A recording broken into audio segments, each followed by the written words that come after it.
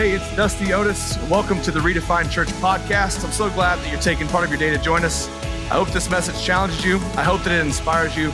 But more importantly, I hope that it helps you grow spiritually. If you want to be a part of what we're doing here at Redefined Church, you can always support us by going to liveredefined.com/give. I hope you enjoyed today's message. So we've been looking at how to remain in our relationship with God and really the 5 attitudes or principles that help us engage in that relationship. And the last few messages, we've really referenced and dug into the story of Mary and Martha. And that's in the New Testament. You find it in Luke chapter 10, verse 38 through 42. And today I'm just going to hit 39 one more time. Verse 39 tells us that Mary chose to sit on the floor and listen to Jesus instead of doing housework or instead of focusing on all the details. And we find that in this moment, Mary embodies the 5 attitudes that we've really been discussing over the past 5 days, this past week. And so she was reverent, she was willing, she was expectant, she was relaxed, and finally today we're talking about how she was alert. And really I saved the best for last, and sometimes we overlook this just because well, I'm awake so I'm alert. We just kind of assume that one comes with the other.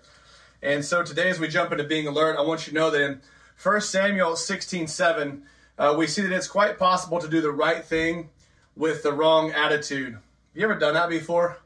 I can't tell you countless times, right?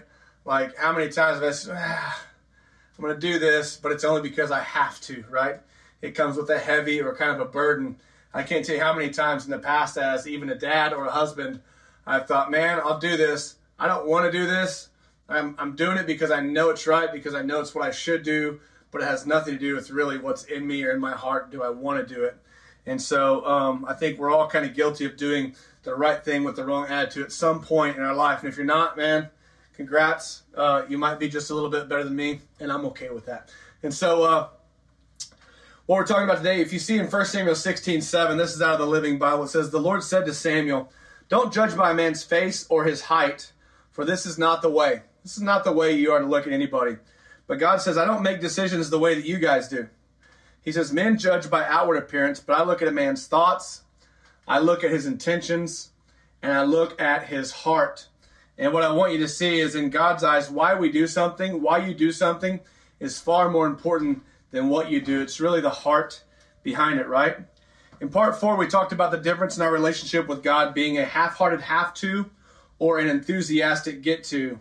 And for it to be an enthusiastic get to, you must be alert, right? There's got to be some type or some sort of expectation that comes out of that.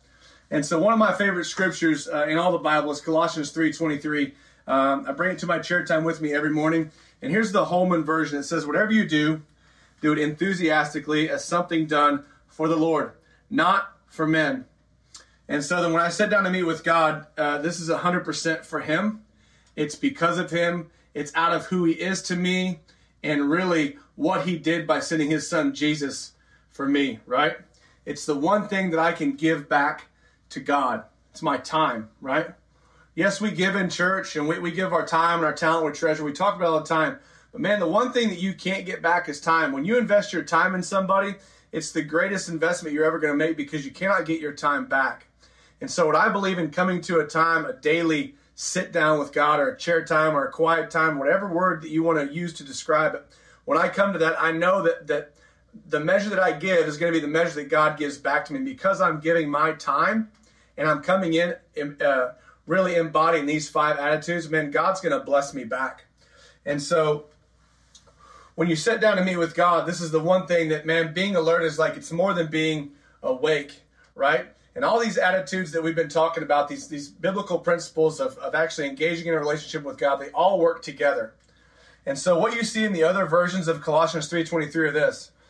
As opposed to doing it enthusiastically, it says do it willingly, wholeheartedly, with everything, with your whole being. It even says to do it with your soul. And man, when you come to God with that approach, it takes being alert to do that, right? Otherwise, we can just kind of slip in and kind of go through the motions and it becomes a half-hearted type of have to, man. But to be alert means there's some enthusiasm in it. And so I don't know if you've ever noticed, but wherever you find enthusiasm, success shortly follows. Enthusiasm is one of the greatest words in the English dictionary, right? It's the one word that's built deeply into into us as people. And sometimes it gets smoldered out really by our circumstances or our surroundings, the people we're with, the TV shows we're watching. Like, it's real easy for us as human beings to be kind of drowned out with a bunch of negativity, especially today. What I want you to see is the word enthusiasm is derived from two little Greek words, en, and theos, theos. And those both those words are Greek, and they're the word for theos is the word for God. So then enthusiasm literally means, in its root concept, full of God. Enthusiasm means full of God. Maybe this is why enthusiastic people are the most successful people, right? Mary was the first one at Jesus' feet. She was enthusiastic. She was alert. She was ready. She was willing to be there, right? Wouldn't you be that same way too, though? Wouldn't you be enthusiastic if Jesus came to sit at your house? Jesus come to my house. Now, the two things that happen here are, obviously, Mary chooses the right thing, and Jesus says it won't be taken away from her. And that's what I want you to see inside of your daily chair time or your daily devotional or whatever you're calling it again, is that when you choose to meet with God, what you're choosing to do is going to be given. It's going to be multiplied. And because you're choosing the best thing, it won't be taken away from you. That means you're going to get that time. You're going to get that time back. I'm not sure how you've looked at being alert before. It might challenge you a little bit because alert is a sin. Again, we can just overlook it and be like, well, it is what it is. I'm awake, so I'm alert. And I'm just going to challenge you today to add some enthusiasm to your alertness, and you're going to see it go a lot farther. Here's why. The root of that is enthusiasm helps you win. Enthusiasm helps me win. The Bible uses several different words for this idea of being filled with enthusiasm. The number one way is eager. The best way is eager. When you're eager, you're enthusiastic about your relationship with God and your relationship with others, right? There's a lot of life inside of what we're talking about. And so this idea of being eager or being enthusiastic is taught so many times in the New Testament. I'm going to give you 5 kind of examples of where you see the word eager or enthusiastic. The first, and this is the thing, we're told to be this way, to approach God with this attitude, right? And so 1 Peter 5:2 says, be eager in your relationship, be eager to serve. 1 Corinthians 14:12 says, be eager for the gifts of the Spirit. Man, God has gifted you, He's uniquely gifted you. Be eager for that gift. 2 Corinthians 8:11 says, have an eager willingness to finish the work of faith we've begun.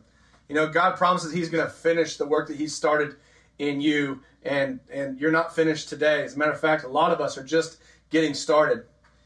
Romans 8:9 says, wait in eager expectation for God. In eager expectation, enthusiastic expectation.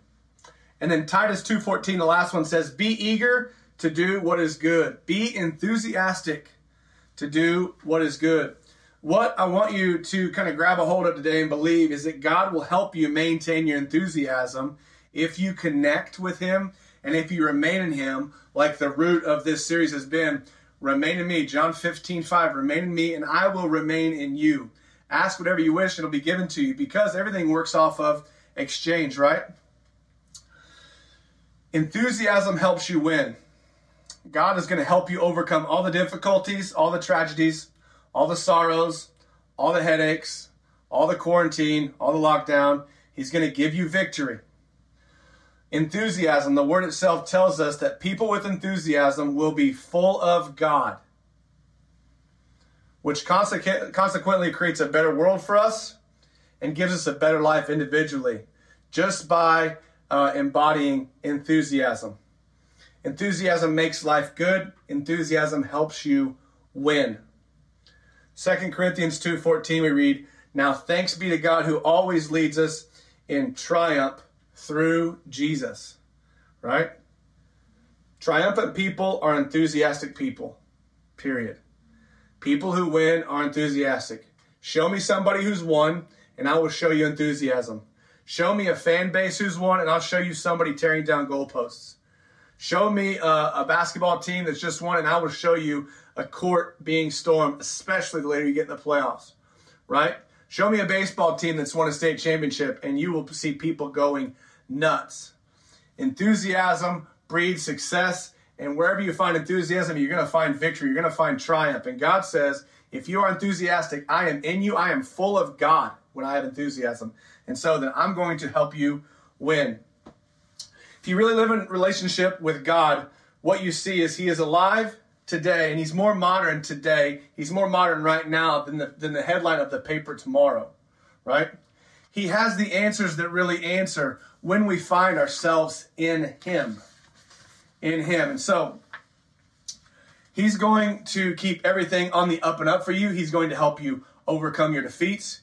He's going to make real contribution in you when you remain in him. And that contribution is going to help you be better for the people around you and for the people in your world, starting with your family, obviously, and then into the outside world and where we go from here. And so then make sure you're bringing enthusiasm to your chair. This is what Jesus meant when he said this in John 15, when he said, remain in me and I will remain in you. When we bring enthusiasm into our relationship with God, when we bring that alertness and that readiness, this is what it means to live in a real relationship with God. This is why you can wake up tomorrow with gladness and with peace, ready to face a new day. A relationship with God that embodies these 5 principles really makes Psalms 118:24 really spring to life in you. It makes you expectant. It makes you willing. It makes you reverent. It makes you relaxed. And it makes you alert. What's Psalm 118:24? This is the day the Lord has made, and I will rejoice, and I will be glad in it. When I asked Oscar, our 9-year-old son, I said, hey, can you tell me what rejoice means? I have to challenge Oscar a lot to be joyful, okay? Especially at the house. He's the older brother, firstborn. He carries a lot, right? More than he needs to, and we're working with him through that. But when I say, hey, what does rejoice mean? He says, well, re means to do it again, and joyce means to have joy. This is his definition. And so he says, so then I guess that it means to be happy again. Yeah, and now what Psalm 118:24 says, what a brilliant mind at 9 years old. That yes, that's exactly what God's saying. He's saying the sun came up, cloudy or not, the sun came up. You have breath, you have life. I've gave you purpose. This is the day. Today's the day that I made. I will rejoice and I will be glad in it. That makes you alert. That's what makes you alert, to say, man, okay, God, new day. Let's go. And so then God's not asking for all of you. He's just asking for a little bitty piece. Remember, he created you for a relationship. And so then what you need to see is, because you're meeting with God and he wants to speak to you, he wants to move in your life, he wants to work on your behalf, we're going to take a little bit of time and actually meet with him. And so then, here's the close. How can we actually be alert outside of the posture of our heart or an attitude adjustment? And what it means to be alert is just it means to be rested and to be ready, unrushed. Man, I'm waking up with some intentionality, and I'm coming in ready, and I'm coming in rested. Rested is the one part that I battle with, right? A newborn right now, he's amazing, but he's keeping us up a lot. He keeps Heather up more than he keeps me up, so I'm not singing that song. But I am saying that it is tough sometimes because we run, and we're busy. If you want to catch up on that, see the past few messages. And so then we go to bed because we feel like we have to have some sense of a life, right? We have to have Netflix or something. We have to have some couch time or some chair time. And I get all that. You need to replenish. There are better ways to replenish, and the number one way is to meet with God every morning. And so then, be rested and ready. Here's why. 1 Corinthians 16:13 says this: be alert, standing firm in your faith, full of courage and strong. Some versions say strong like a man and strong. Here's the point. Be alert. Stand firm in faith. Be full of courage and strong. Be expectant. Embody that attitude, right? How are we going to do this? We're just going to shape up in the morning. We're not going to assume that because I'm awake, I'm alert. I need to realize I'm meeting with the creator of heaven and earth, right? I'm meeting with my creator. And so then it's going to be an enthusiastic get to, right? This is something I get to do, and because I'm investing my time, God's going to give it back to me. It's not I don't have time. We approach it rushed and without time to spare. God can't work in that because he doesn't have a full heart. Remember, God looks at your intentions. He looks at your heart. He looks at why you're doing something, not what you're doing. If a relationship with God is what you do, we're all missing it. It has to be who we are because of who he is, right? And so then here's the step to that. You have to set an appointment. We've done that before. Put it on your calendar. Set a reminder. And then set a reminder for that reminder, right? Practical things now. Wash your face. Turn the lights. Grab a cup of coffee if you need to. I'm a coffee guy. I didn't used to like coffee, but the older I get, the more coffee I drink. It is what it is. Then find your chair. Remember, that location is 80% of your success. Find a place where you can't be interrupted. Create a plan and be consistent. Create a plan and be consistent. Knowing this, consistency completes everything. Great intentions are awesome, but they only get you so far. You have to be diligent and you have to be consistent, especially in your relationship with God. Well, hey, thanks so much for listening to today's message. I hope that it challenged you and that you'll take steps this week to have a greater faith and to go deeper in your relationship with God. If you want to know more about what's happening here at Redefined Church, you can visit us online at liveredefined.com. Follow us on social media at Redefined Church or subscribe to our YouTube channel. Thanks so much. Talk to you soon.